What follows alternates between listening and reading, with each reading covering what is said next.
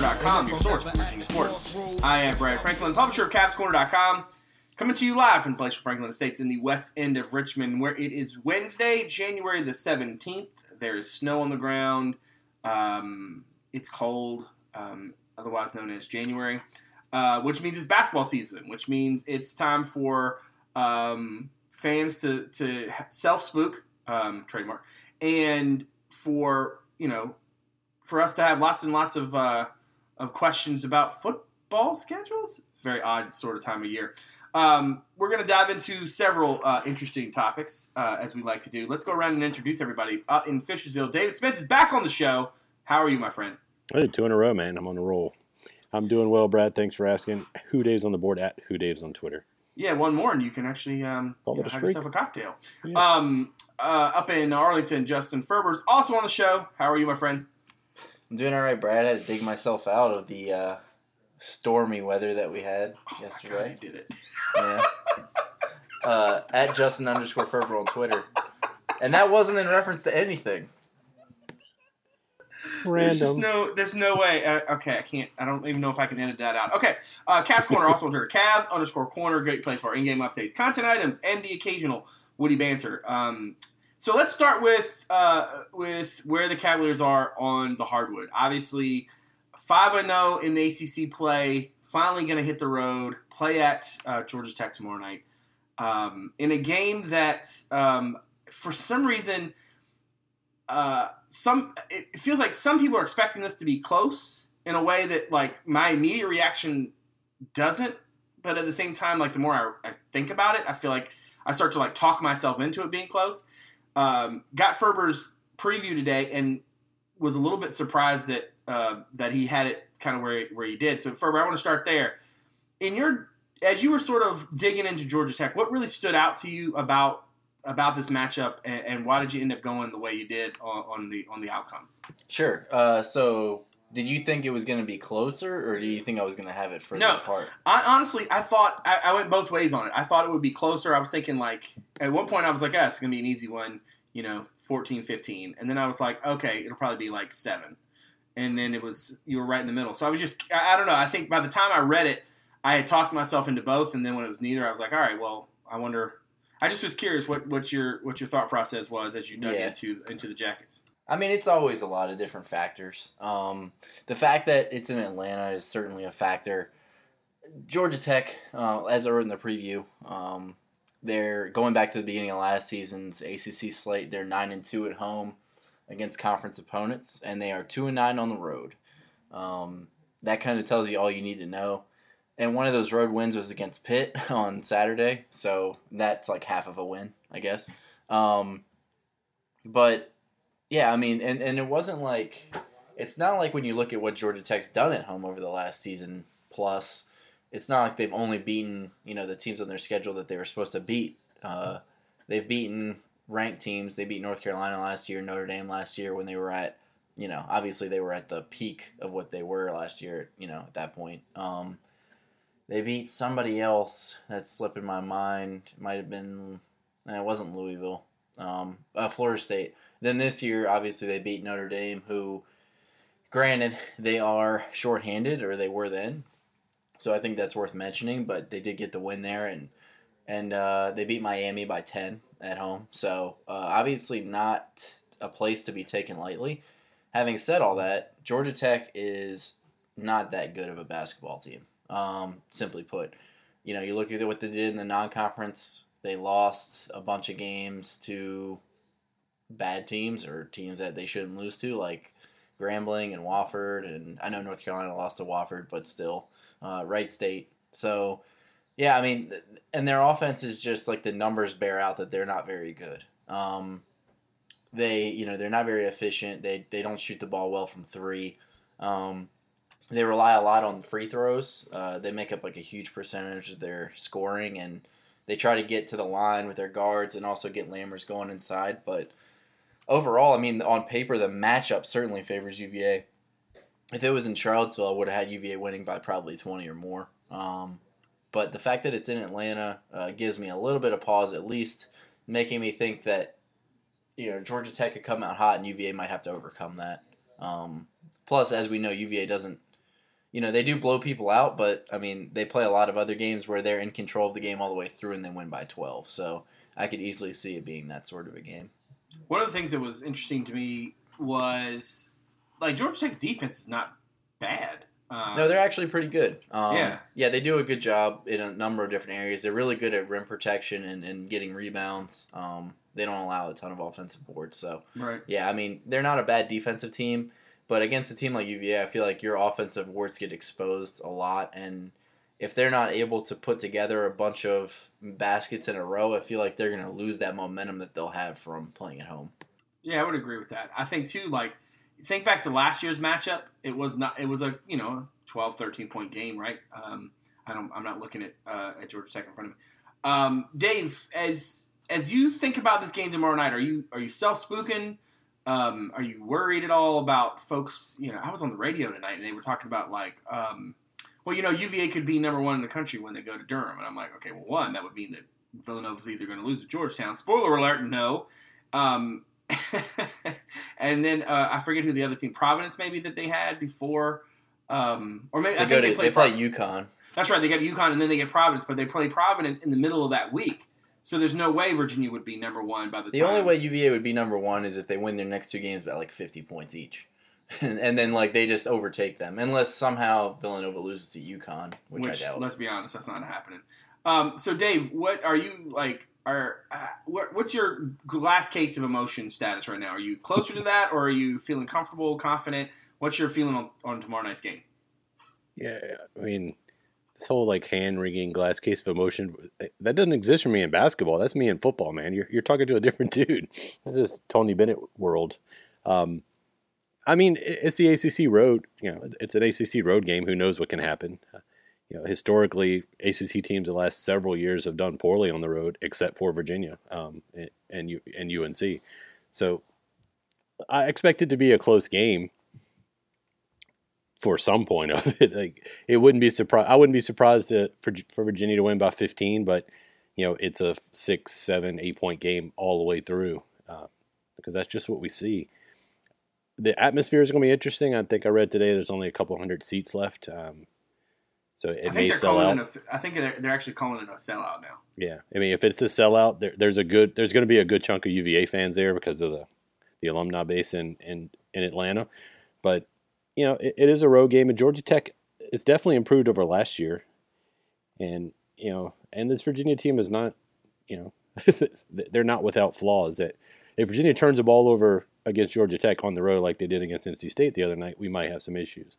But they did that at home. So, look, I'm expecting a win. I would not, I wouldn't go, freaking out over a loss because it is an ACC game and, ACC road game. So we'll see. Yeah, I'm looking forward to sitting down and watching a very drama-free game tomorrow night. Yeah, and I don't know if you guys know this, but this is an important piece of information. Josh Pastner was not supposed to win an ACC game last year, or maybe not this year. Per him. Look, guys, I mean, look. I was stumbling across my rows, Justin, because I was trying to figure out a way to say something to set you up for that line. And I couldn't.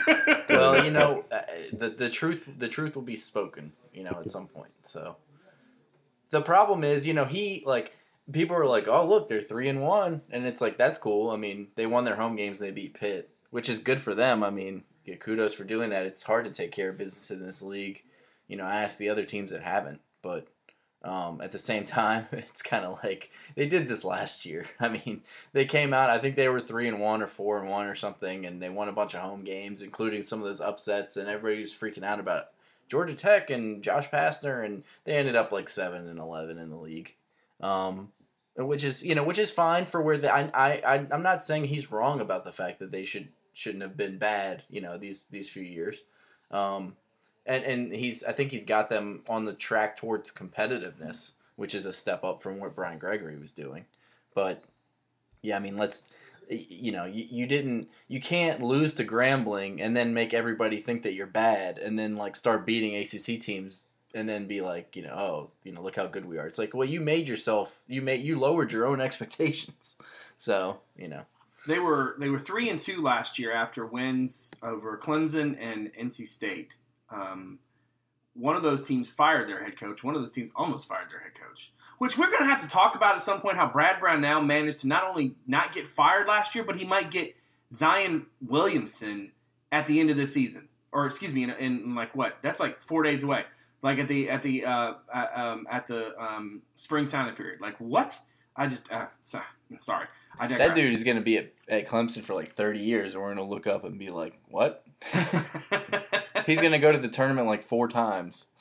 And I'm not saying that like you can't have a coach. I mean, a guy like Pastor can't come through and can't come in and have a breakthrough or something. But they were 3-2 last year. They lose by 1 at Virginia Tech. They got beat by 13. They ended up 8-10. I think the thing that it's interesting to me is this game is like most of the time teams that play UVA are trying their best to not have to work. Like they're basically trying to make UVA adjust to them. But because of Lammers, Virginia can essentially play Jack Salt like normal minutes, right? And if my memory serves me correctly, like didn't Jack Salt pretty much render old Lammers like useless last year? Yeah, I mean, from my memory, he had no points or like 2 points for most of the game. And I looked, when I looked to do the preview, I kind of thought that he ended up with like 2, but he ended up with 7. Yeah, he was 3 of 12 from the field. Yeah, so I mean, like, but from memory, I mean, Jack Salt pretty much like put him in his place in that game. Yeah, Jack Salt played 35 minutes. Yeah, like that's. I mean, like if Jack Salt plays 35 minutes in a game, usually that means good things for UVA. Now, the one wild card here is Adewale Gay. I mean, he is 6'9", listed at 200 and I want to say 212. He's 212. Like yeah. That's going to be an interesting matchup because how Georgia Tech has used them together has been sort of different than maybe what Pastner has done in the past. No pun intended. So the other thing about Georgia Tech is, and I texted you guys about this the other night or other day, or I don't know, sometime in the recent past. Like 3 of their guys play like 40 minutes a game, and I just don't. I'm gonna have to see it to believe it, but I just don't think you can do that and have legit success against UVA system. I don't think you can roll Okogie, Lammers, and Alvarado out there for 40 minutes and expect to beat UVA. I don't know, man. I'm gonna have a hard time seeing that. Yeah, I mean, the one good thing for them is that UVA isn't a team that usually draws a ton of fouls, especially in the first half. So I don't think those guys are gonna get into quick foul trouble. But at the same time, people think that like NC State style of basketball wears you out because of the press, or West Virginia, for example. And it does. I mean, like it makes you kind of work just to get the ball across half. But UVA's offense with the blocker mover system where you constantly have to chase guys around off screens, and then the defense that makes you kind of like work for everything that you get, that wears you out just as much. So I feel like that's kind of what I wrote in the preview. I could see the game being close for a half, and then UVA just wears them out. I feel like one thing that's interesting here is Pastner does throw out a bunch of random defenses, and they can change possession to possession. Yeah, last year he changed it like every possession. I mean, I'll give him credit for trying something. No, and I think that's something that they've still done. I mean, they play primarily. I think I want to say they play primarily a man, but they do roll out the zone from time to time. I expected they're going to play a lot of zone because, if anything, that sort of takes UVA's motion kind of out of the equation. But because the Cavaliers are so multifaceted offensively, I just feel like in order to beat UVA, you got to do 2 things. I think you got to be able to drive the ball, right? And maybe Alvarado is that guy. Okogie can create for himself a little bit too. Though I think that's a perfect Devin Hall cover. But beyond that, you got to be able to drive the ball, and I think you got to be able to do a lot on the glass. And it almost seems like to me Ben Lammers was put on this earth to play guys like Jack Salt, and Jack Salt was put on this earth to play. And I'm saying like there's no advantage either way. If Salt picks up 2 fouls in the first 3 minutes and 30 seconds, and you go into the under 16, and you're like, that might be a different story. Lammers against Diakite, or Lammers against DeAndre Hunter, or even maybe even Zay is a different matter. But I don't know, man. Like, there's lots of hand wringing out there, and that's not to say Virginia can't lose this game. Like I said, weird stuff happens with Georgia Tech in Atlanta, and McCamish for some reason seems to be a tough place for people to play at, and I'm not really sure sort of why that is. But whenever you see a bad team that can't win on the road but always seems to always win at home, that's usually a sign of something. Yeah, the one thing I was going to say, like the one thing we haven't brought up, this will be Isaiah's last chance to play in Georgia at UVA. So any little extra motivation you can have. Unless they get to the South Region final. Yeah, exactly. This is the last regular season game in Atlanta. He only played there one other time, right? Right. So it's it'd be interesting to see if was it a fourth side of the ball issue there, or third side? I don't know what side of the ball that is, but it's this team. I just think the way Virginia's playing right now, it would be a little surprising for Georgia Tech to win, but not shocking, because it is they have good athletes, they have good players, they're ACC players, believe it or not. Yeah, I mean, I would say if they lose either of these games this week, people shouldn't freak out. If they lost both of them, then maybe you have a little bit of reason. Is it weird that I would be more okay with them losing to Georgia Tech than to Wake Forest? I feel like Wake Forest is just like I mean, Georgia Tech at least has the home court advantage that you can kind of be like point to that. Yeah. Wake doesn't have anything. No, Wake lost by. The Joel is where seasons go to die. Yeah, that's true. They lost by 19 to Tennessee. They lost by 8 to Virginia Tech at home. They've also lost at home to Georgia Southern and Liberty. They lost by 13 at home to Liberty. Now, granted, that was on November the 14th. Richie McKay, man. Richie McKay, get it done. Couldn't beat Radford, though. I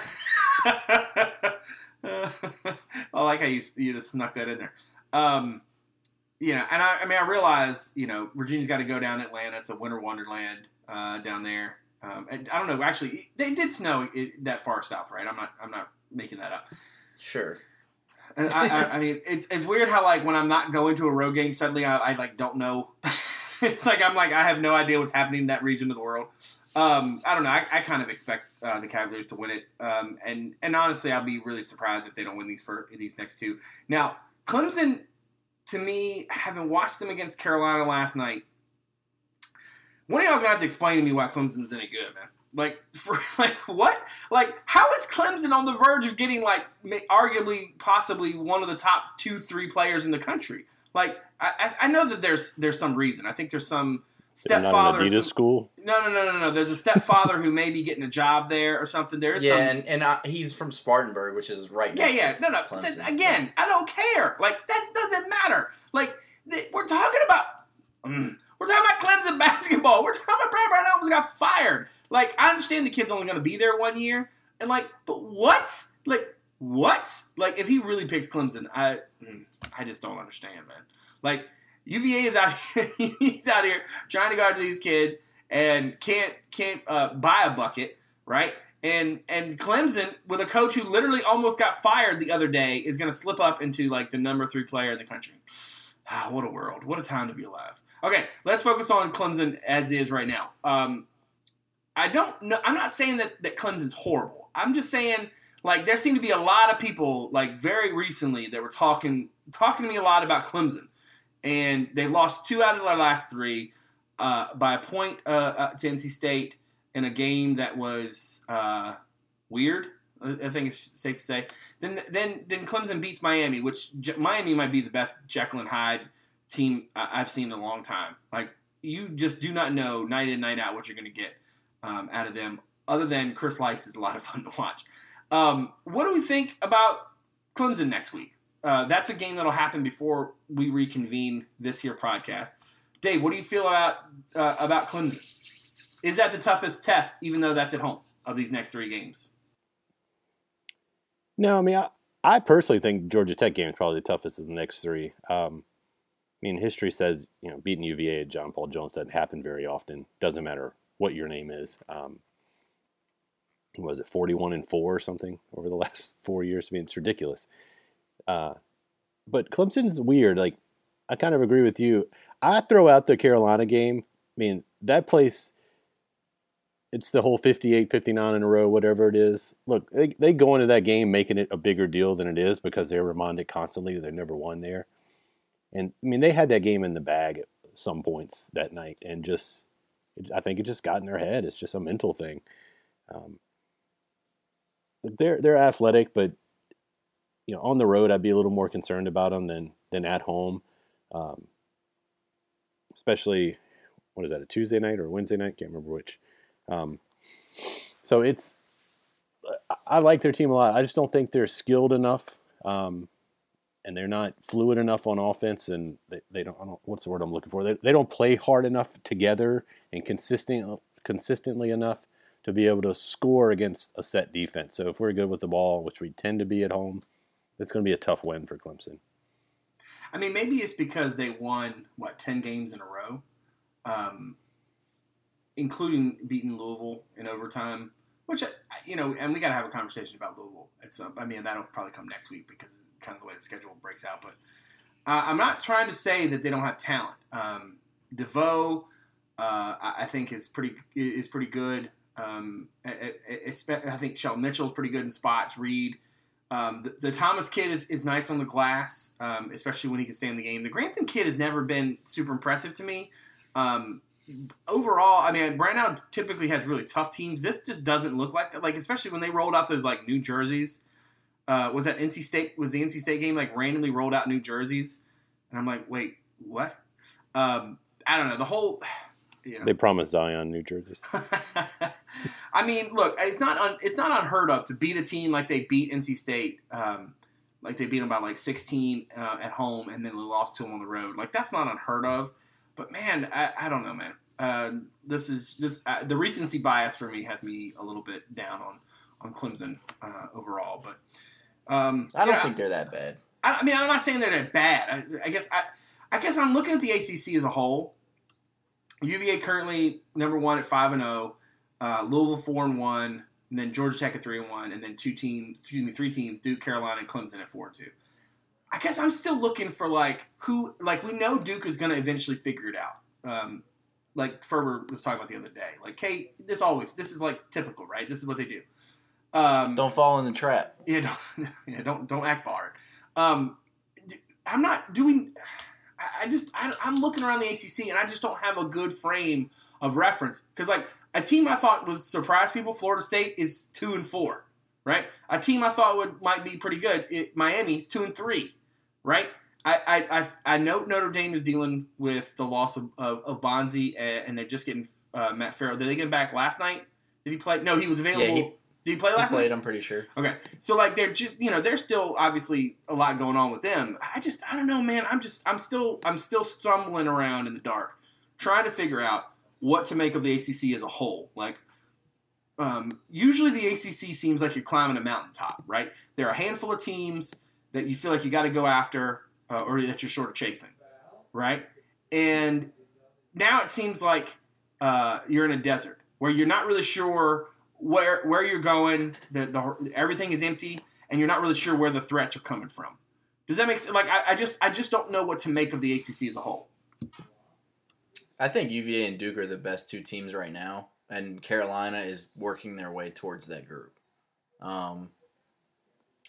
Now, I mean, obviously some stuff comes down to individual matchups. I think those are probably going to be 3 of your double bye teams in some order.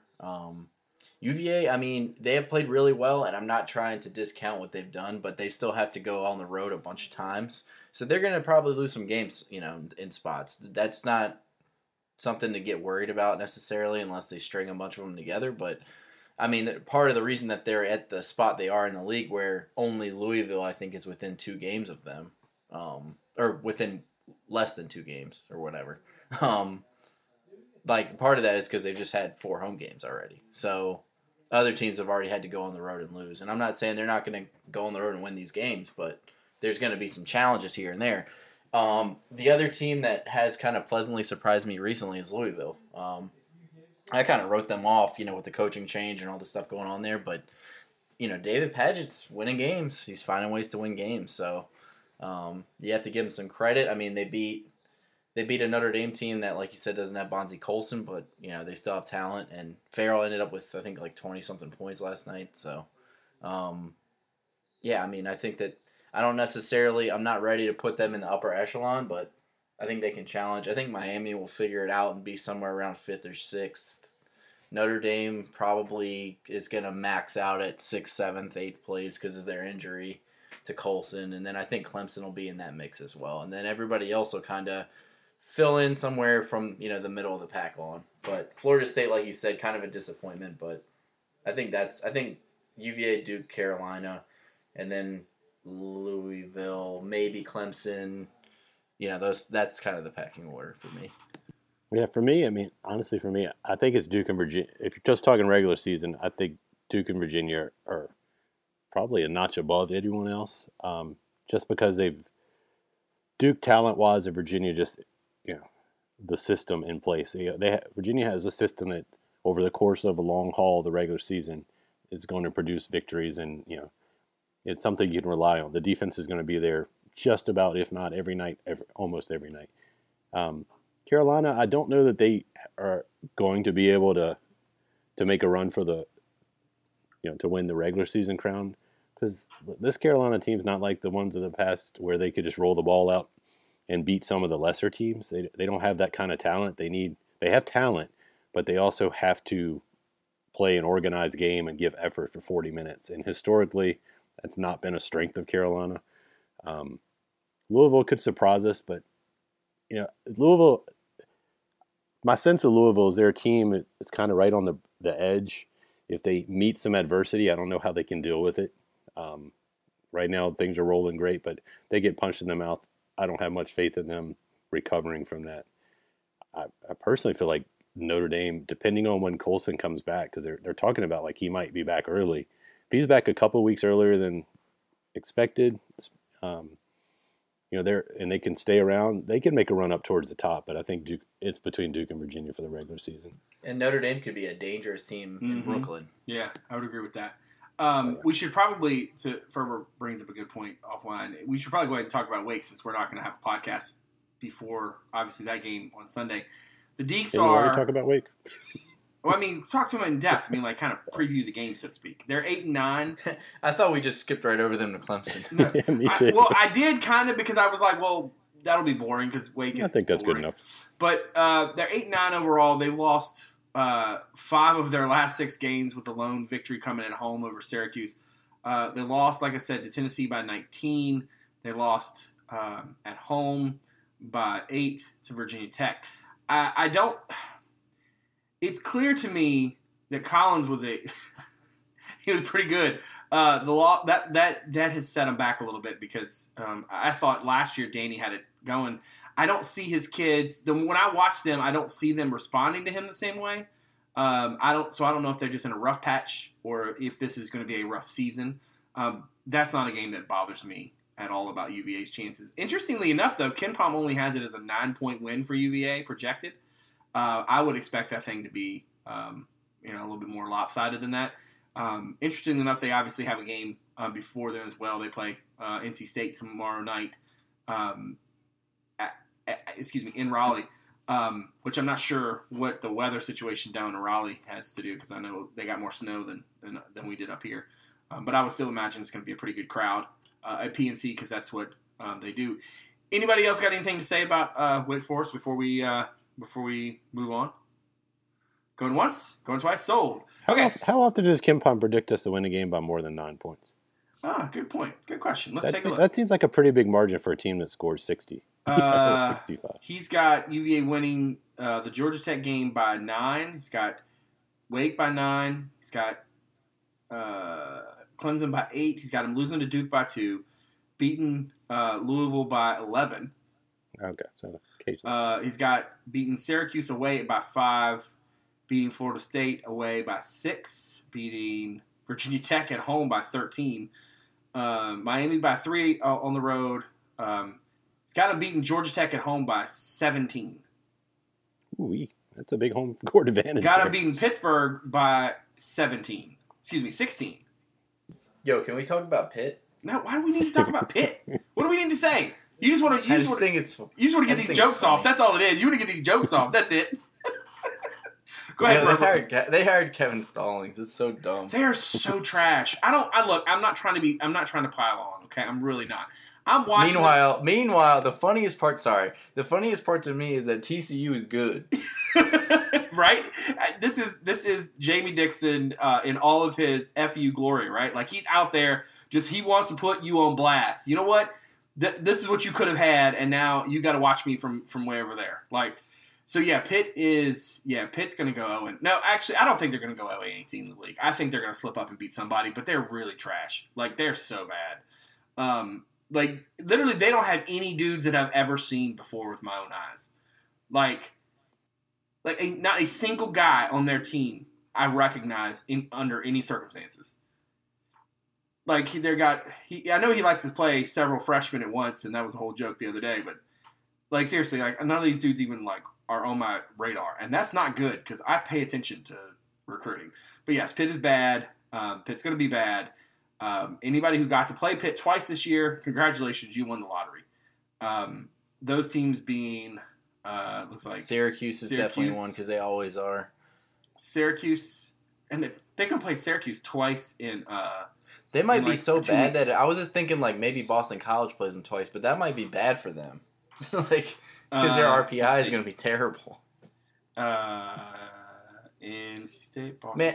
Man, enough about Pitt. Okay, I shouldn't have brought it up. Yeah, you shouldn't have. You should feel bad. That episode will be fun. All right, let's switch gears and talk football schedules. The ACC released the 2018 football schedule today. At this point, I'm going to assume that everybody has had a chance to view it. Virginia is going to have one of the weirder seasons schedule-wise. Not only is there like no random really good team for no apparent reason. They open up the year against Richmond. They get to go to Indiana. Then they get Ohio, Louisville, and then they play in Raleigh for the first time since forever, all in the month of September, just because of the way the dates fell. They get a bye week before the Miami game at home. Then they go to Durham. They close out October at home against Carolina. Then they play a Friday night game against Pitt at home. Then they get Liberty the next Saturday at home for Senior Day before they finish the year on the road at Georgia Tech and then at Virginia Tech on Black Friday. So 2 Friday games. They get Liberty at the end of the year. There's an ACC game, obviously a bunch of ACC games obviously before the non-conference slate actually ends. Overall, I saw this and thought, all right, this looks pretty favorable. Not really much at home to sell, but obviously looks good for Virginia's chances to potentially go back to the postseason. Dave, let's start with you. Just give me some general takes, not hot takes, but just some general outlook sort of takes on this schedule. Yeah, I mean, I'm trying to think when we had a weaker schedule. It's been a long time. Even, substituting NC State for like a BC or Wake Forest, just the out of conference is so much less than what we've seen the last half a dozen, what feels like 10 dozen years. I mean, if you had a, okay, this is a lukewarm take. A lukewarm take. Okay. Yeah, if we had an established team that we knew what we were getting next year, returning quarterback, a lot more returning pieces, you'd be like, all right, we can make a little run with this schedule. So I'm not. Look, the schedule is not going to be the reason Virginia doesn't make a bowl next year. Let's leave it at that. What about you, Ferber? Ferber, give me hot takes. Give me really scorching hot takes. Apparently UVA is going to beat NC State this year. I didn't know that, but that's what I've read on the internet. And a lot of it's from NC State people. All right, because somebody's going to have to correct me if I'm wrong, but maybe they think they're going to be real bad. Why? Didn't what's his name decide to come back? I think they just lost a lot on defense. Yeah, but didn't what's his name? Finley decide to come back? Yeah, I think he's coming back. He finally gets that. Which is smart because there's like 900 quarterbacks. Ferber, he finally gets his chance to play against Virginia after 9. Do you remember I know that? Someone's got an article ready to roll.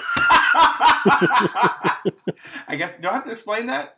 I should. No, we're going to move on. Hashtag some things have to be kept secret.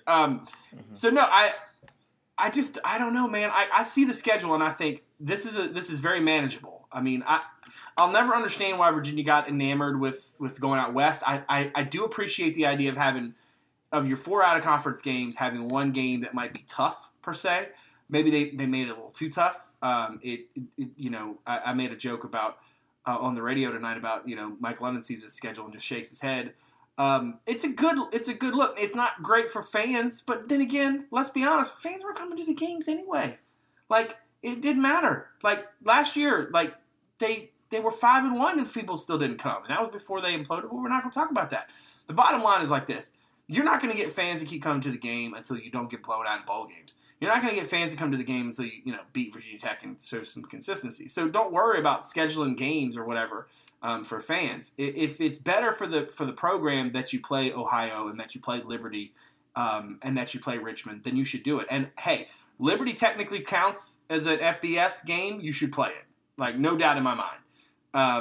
And of course, until you slip up and lose to them on Senior Day, and if that happens, I want to sell my website. Let's not forget that next year Notre Dame jumps on that schedule, and the year after that you got Georgia. Yeah. So enjoy 2018. Right, 2020 in Georgia. Ooh. I think that Ohio game is going to be tougher than some people think. I'm not sure what to make of the Indiana team that Virginia will play, but obviously there's a lot of time between now and then for us to kind of come to some understanding. I do think it's a good thing they get Louisville earlier in the year. Not sure what they're going to do in the post-Lamar era, but I would rather not give them a bunch of time to figure that out if I'm UVA. And then the fact that they come – so they get Liberty at home on Senior Day on the 10th, and then they have a week to prepare for Georgia Tech. But they have an extra day because of the Pitt game being on a Friday before Liberty to prepare for the Flames. I got to think Bronco uses a couple days somewhere in there to prepare for Georgia Tech. And maybe he doesn't. Maybe he does that differently in spring and in fall camp or something. But, man, I don't know. That to me, that it's not a tough November the way Virginia's Novembers usually run. But I don't want to close the year on the road at Georgia Tech and at Virginia Tech. I just don't want to close with the Techs at the end of the year. That's just me. Especially Virginia Tech. For me, that's shorter rest. Yeah, for me, that's the biggest complaint about the schedule. Going on the road twice. I think Tech's got Miami the week before that end of the season game. Yeah, that's right. One of their 9 straight home games. Yeah, home games. Tech's home slate. It's gonna be a lot of Hokies driving 64 to those games. But that's a tough way to end the season. And then Liberty, like, that's Senior Day. My fear is, let's say Virginia has a bad season. Who's going to show up to see those seniors play Liberty in November on a possibly cold day? But the good, and kind of off topic, if this rule gets changed and you can play freshmen for 4 games, because of the way the season ends, I wonder how many will get held for depth on those, like Carolina, Pitt, Georgia Tech, Virginia Tech. That's a good point. That's a very good point. Well, I mean, Liberty, too, if you feel like your season's not going that well, you can kind of try some things out. A perfect conspiracy theory would be that one of the reasons Virginia is super into this idea of playing this game late is so that you could play a bunch of young kids and then let them redshirt. So you could get him into the system, have him basically practicing for a couple months, and then play him and not lose anything. Like, you can get good film on them in a game. Of course, if that happens and then they get beat, you'll never hear the end of it. I mean, the game is in November for a reason, and the reason is it's advantageous. Right. I mean, people can hate on what the SEC does with this, SoCon Challenge Week, as people call it, at the end of the year, but it's smart. I mean, if you want to argue that the SEC should make a rule that they're not allowed to do that during the middle of November, then I'm not opposed to that. But, I mean, while you can, you might as well do it. Especially if you're trying to play for a conference title.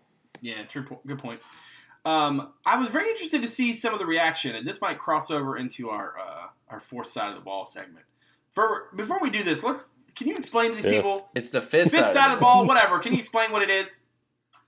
Okay, so I guess you have to kind of follow pretty closely, but apparently UVA has, obviously there's 3 phases of football: offense, defense, special teams, and if you watch the Boise State game or the Georgia Tech game or the first, 12 seconds of the Navy game, you probably saw like a lot of energy on the bench. And I know they showed it a lot during some games. And UVA refers to the bench, bringing energy to the game as the fourth side of the ball, which I think is kind of corny. But whatever. So that's why we've started the fifth side of the ball, which is I don't know, just the next thing. We just thought it would be fun. The next thing. Yeah, it's just we're like up in the press box. It's the fifth side of the ball. You gotta play all 5 phases. You seem much more excited to explain that at the beginning than you were at the end. That was fun for me. Okay. Yeah, I mean, I started hearing fourth side of the ball, and my head started spinning. So you had a question for fifth side of the ball this week, right? Wasn't there a question, or did we just decide we were going to abandon that question and go to the hot takes? And I mean, we can make it. We can do a dual segment. A dual. I'm okay. okay with all right. time. Let's ask your question, and we'll answer it, and then we'll get over to the hot takes aspect. My question is, let's say since the turn of the millennium, or the new millennium, which ACC basketball players have scared you the most when they had the ball late in games or before the game started, or whatever? What ACC players do you think evoke the most fear? Does Dwayne Bacon count? Yes, is that 100%. Is that just my recency bias talking? I thought of that I wouldn't say you wouldn't maybe think of off the top of your head was Michael Snare, because he hit all those he hit like all those buzzer beaters. Yep. Yeah, you did not want, and those games always were tight, and he did it like 3 times. Yep, Michael Snare is my choice. I he had like 4 buzzer beater winners in a row or something. Then there was insane. He beat UVA on one. I'm pretty sure. He did. He definitely. I think he might have won it all too. There was the Jones kid. Wasn't it Jones who hit the 3 late from Duke? Wasn't it Tyce Jones? Did he hit He hit a 3 late. Yeah, UVA only played against him once though. They didn't give him the lead; it just pushed the game too far for Virginia to catch up. Yeah. But it was Quinn Cook, I think, actually gave them the lead. Yeah. But then I guess I'm also confused. Duke had Jason Tatum. Woo! I mean, that was only one game too, but man, he went off. Who else we thinking? Jabari Parker is on that list for me. Oh, really? Even though we beat him, he was just so good. He had a stretch in the ACC title game where he had like 8 points in a row, and I was like, oh, they're about to lose. Yeah. I think Snare's a good choice, obviously, with the idea of playing Blossom game. He's like an under-the-radar guy. Yeah. Although I always was more worried about KJ McDaniels than I was Blossom game. I really did not like Jake Layman back in the day, but that's a while ago. I'm trying to think of who else. Yeah, I mean the number one for me with the bullet, and it's going back pretty far, is Reddick. Yeah. JJ. Yeah, I mean that dude had the ability to just light it up, and you felt so hopeless. Like you're just like watching him just rain threes, and there's nothing the defense can do. And maybe part of that was because UVA wasn't as good at the time, but I mean it just felt like the dude was going to light them up every time he played them. Yeah, no doubt. More recently, Jabari Parker had they played them twice. He had that one huge game in the title game, but UVA won anyway, and then. There's been a few guys here or there. Jake Layman's kind of like an under-the-radar choice. Yeah, right? Who always used to worry me but never really did anything was Nick Faust. Yeah, same thing. On that team. Yeah. He just had like the kind of like athleticism that he just couldn't get it all. Yeah, couldn't put it all together. Just couldn't really get it all done. There's been a few other guys. The Greek Deke. The Greek Deke is a good pull. one. That's a good pull. How much better would Wake Forest be right now if the Greek Deke didn't go pro? Man. They'd probably be better. Yeah, they'd be dramatically better. All right, let's get to our hot takes. Also, one more. Okay. Lorenzo Brown from NC State. Yeah, Zoe was pretty good. Although I was more afraid of Smith. Howell. Richard Howell. I don't want to call him Richard Smith. Richard Howell. That dude used to just get bored. That's all he could do was just get rebounds. He was a bored machine. He was Travis Watson reincarnate. It was pretty impressive. But with a pretty massive beard. All right. So over the course of the day, I'm going to lead into this, and then I'm just going to let you guys just light it on fire. So over the course of the day, there's been, let's just say, an interesting reaction among fans. I was thinking when that schedule first, when I saw the link and I clicked it and I went in and I saw the team by team and I saw Virginia's and I took a screenshot of it and I posted it and I'm like, man, this looks pretty favorable. This, folks will be excited. The reaction among Virginia fans to the football schedule is so it's so odd to me because so many of them just wanted to make jokes, and I understand the program has not had a lot of success, and I understand that the way the bowl game ended certainly left a lot to be desired considering the fan support for it. But when you couple that with like the way fans react when like literally any person ever says anything negative about the basketball program, right? Like you could have somebody whether there's a national media person or like just somebody who covers a team, say something about that's, well within bounds, like they're not rebounding as well this year as maybe they have in the past. And like I guess, can I say the people grab torches because of, but the pitchforks come out and it's like, and like the way, it's funny to me, like the way people seem to care, like they care so much. Like they need everybody to think of Virginia basketball being the same way. And at the same time, like they don't stand up at all for their own like football program. They just want to like, make jokes about them. And it's just very, very odd to me. What do you guys think? Brad, it seems weird you'd be very upset about this. It doesn't bother me at all. No, I mean, you guys know me. Like Virginia sports, I don't go see a therapist. I don't need to. Like I yell at football games. It's my passion. The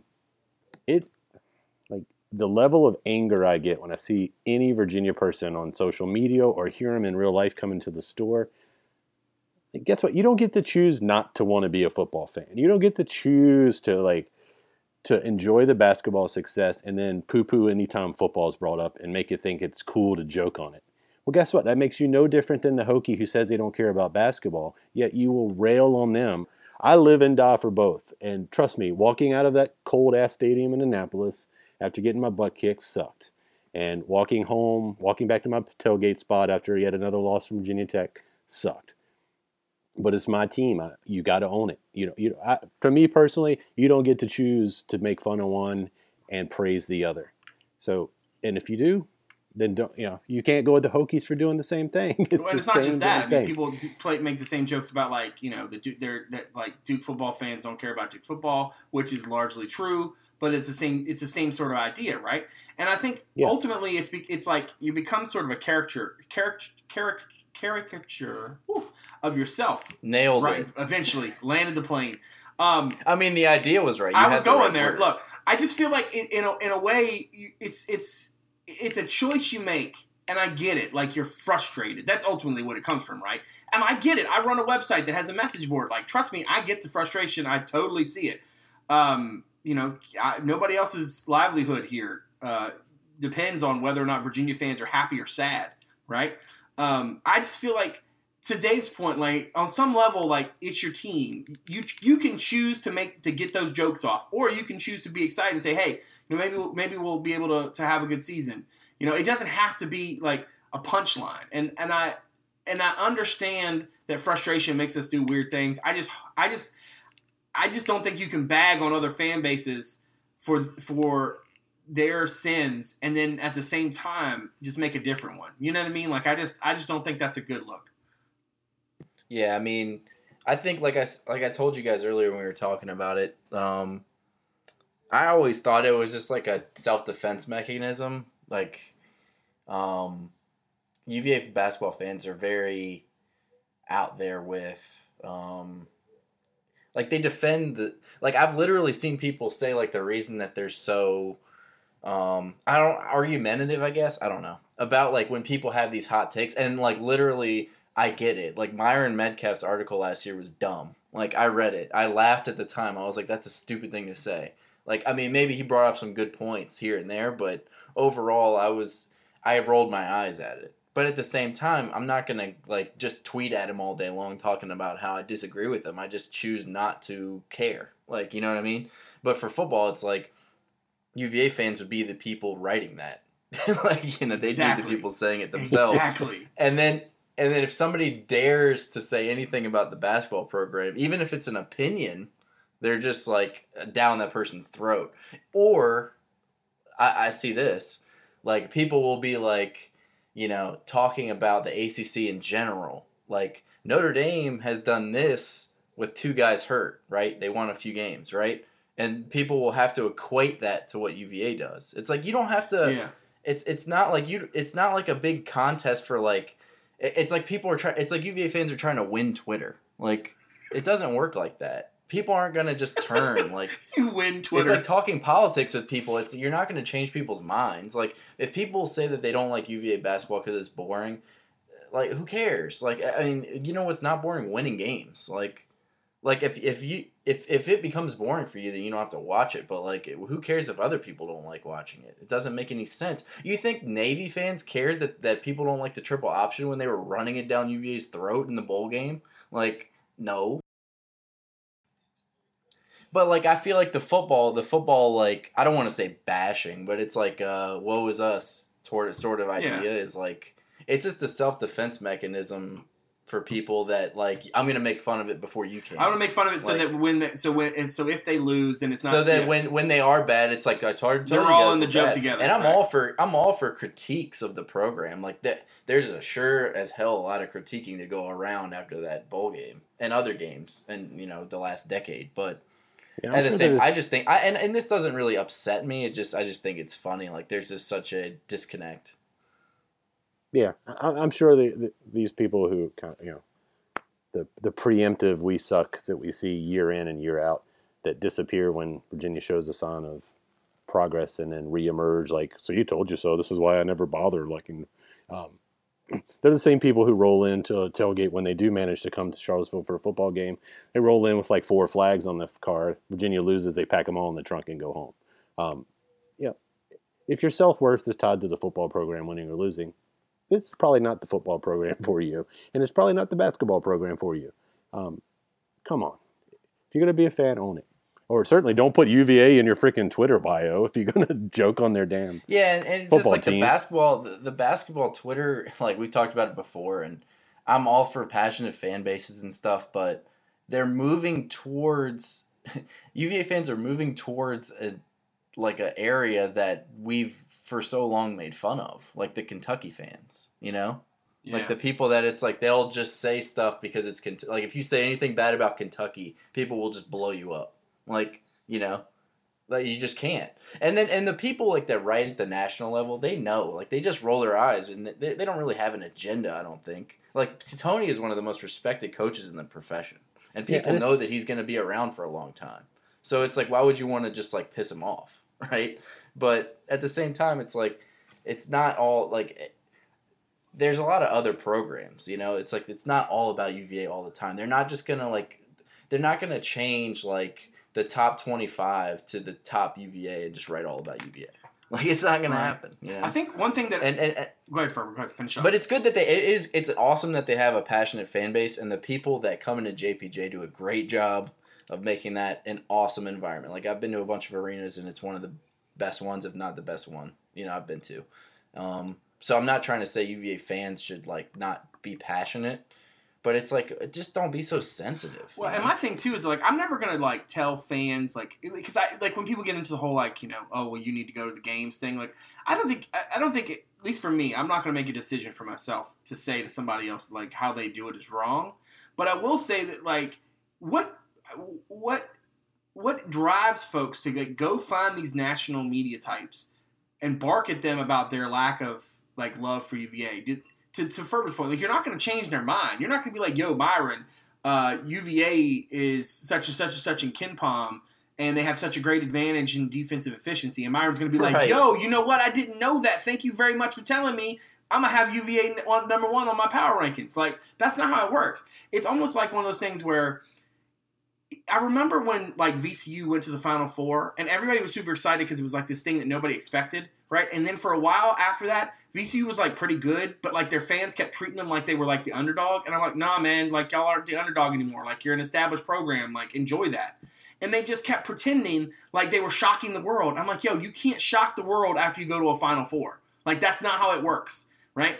It's like UVA fans have settled, some UVA fans, I don't want to paint with too broad a brush, but there are definitely some UVA fans who have settled into this thing where like UVA is the plucky upstart that's gonna topple Duke and Carolina and ascend to the top of the throne, but at the same time continue to be disrespected because it's us against the world.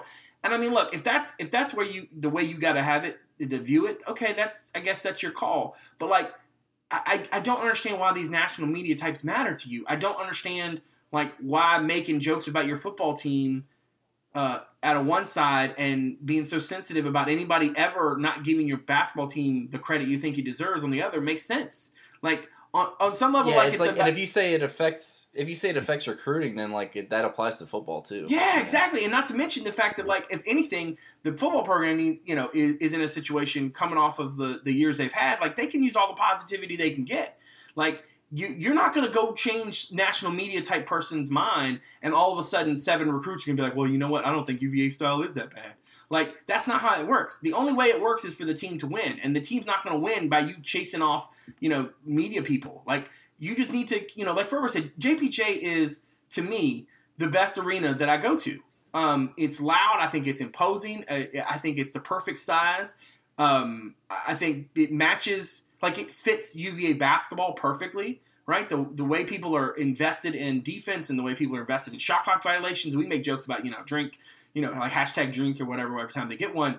Like, embrace that. Embrace, like, yeah, good luck trying to beat us, But, like, this idea that, like, you got to go after anybody that ever says anything negative or doesn't, like, give you the like, this whole storyline about, like, how UVA wasn't ranked in the preseason and how dumb that was, like, that to me feels like the overrated chant, right? Like, the overrated chant's the dumbest thing in sports because basically what you're saying is this accomplishment that we just had is not really as cool because you weren't as good as everybody thought you were.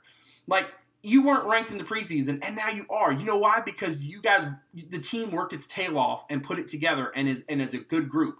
Like, this idea that, like, somehow the disrespect and proving the disrespect wrong is more important than being good, it loses me completely. It just loses me, and I just can't follow it. And we talked about, in the preseason, we talked about the potential for this team to overachieve, Yeah. And we said that there's a reason they weren't ranked. They lost.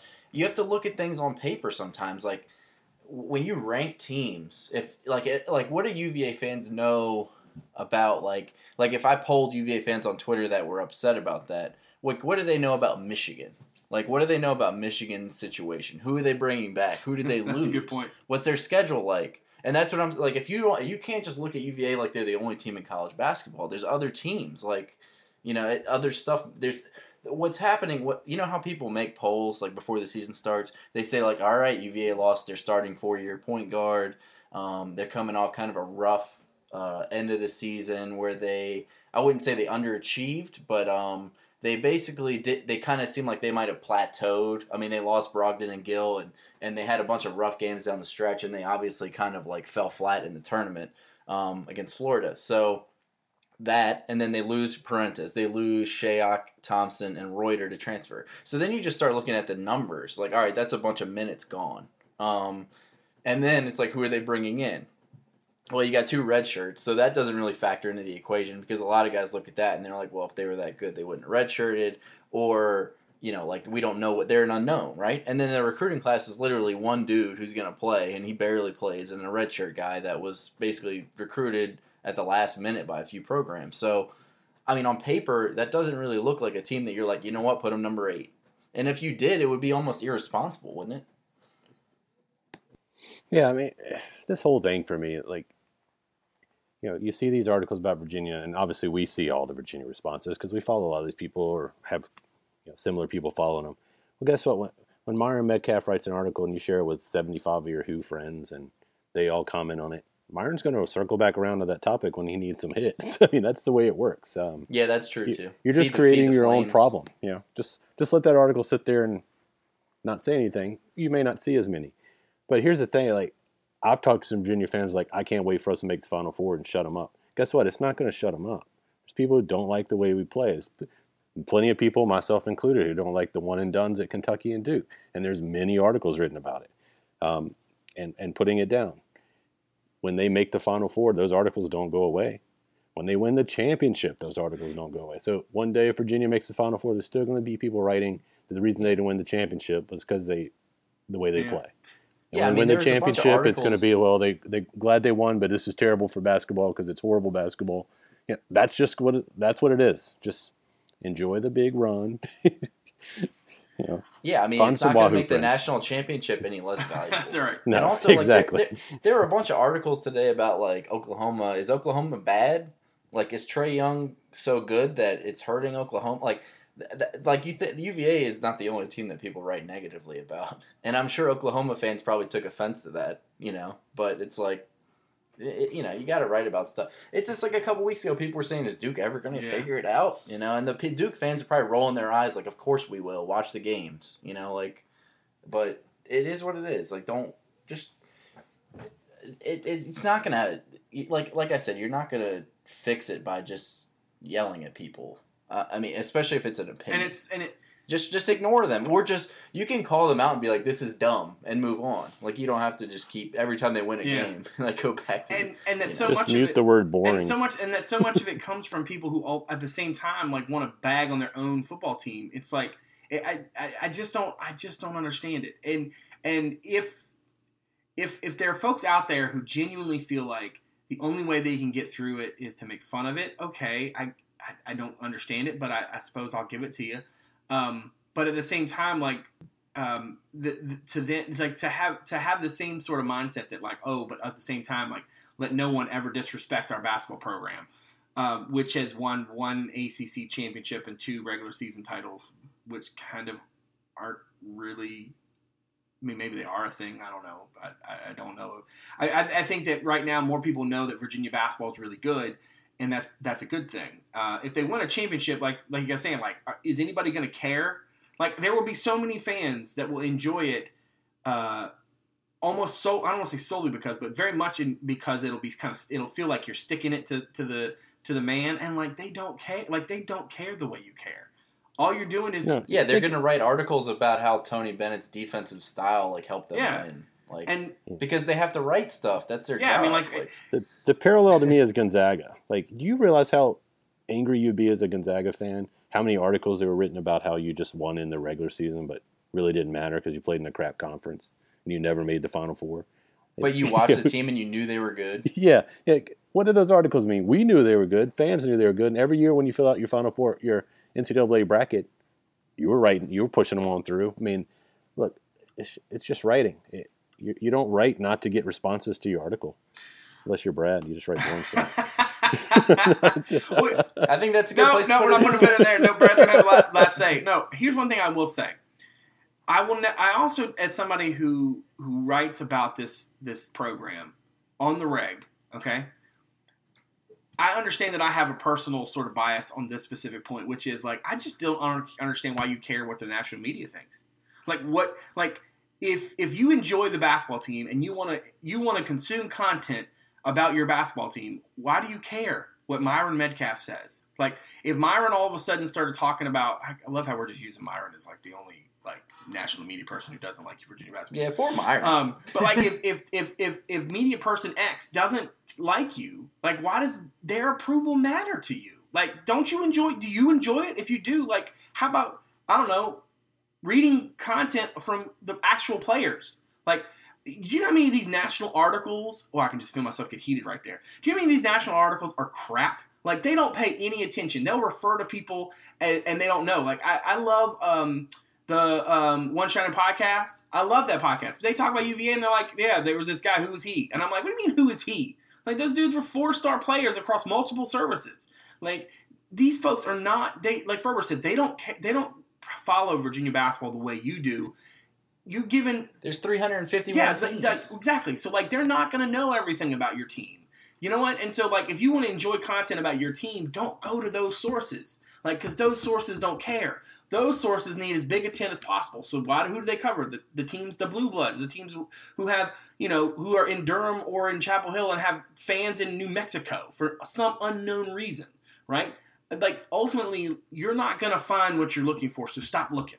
You're not going to find, like, you might find a national media person, John Rothstein or whoever that does like your team, and that's great. But the vast majority of them aren't, because they don't pay attention to it. And maybe someday UVA will be, a top 5 team every year, and they're, in the Final Four every year, and they're winning national championships, and people pay attention to them, and that'll be different. But until then, like, stop looking for something that you like. Don't like that. At some point, you're just a hurt dog hollering. You got plenty of people who cover this team and do it pretty well. The Virginia beat is extremely well covered. There are lots of us out there who are talking to the players that you want to pull for. Like, just pay attention to that, to the kids that, you know, to the quotes of the actual kids, and not to some random person in LA or in Bristol or wherever who's writing a hit piece. Like, it doesn't matter. Let it go. And that is a good place to put a pin in it. You like that? How I rebounded from you taking digs at my work? That was Can't good. speak. You put a pin. I did.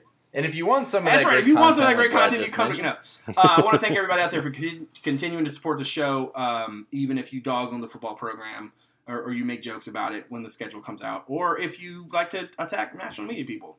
You know, either way, I appreciate you listening to the show. I also want to say thank you to Dave and Justin for giving graciously of their time as always. Thank you very much. So for David Spence, Justin Furber, and Brad Franklin, publisher, CavsCorner.com, thanks for coming out. We'll see you soon.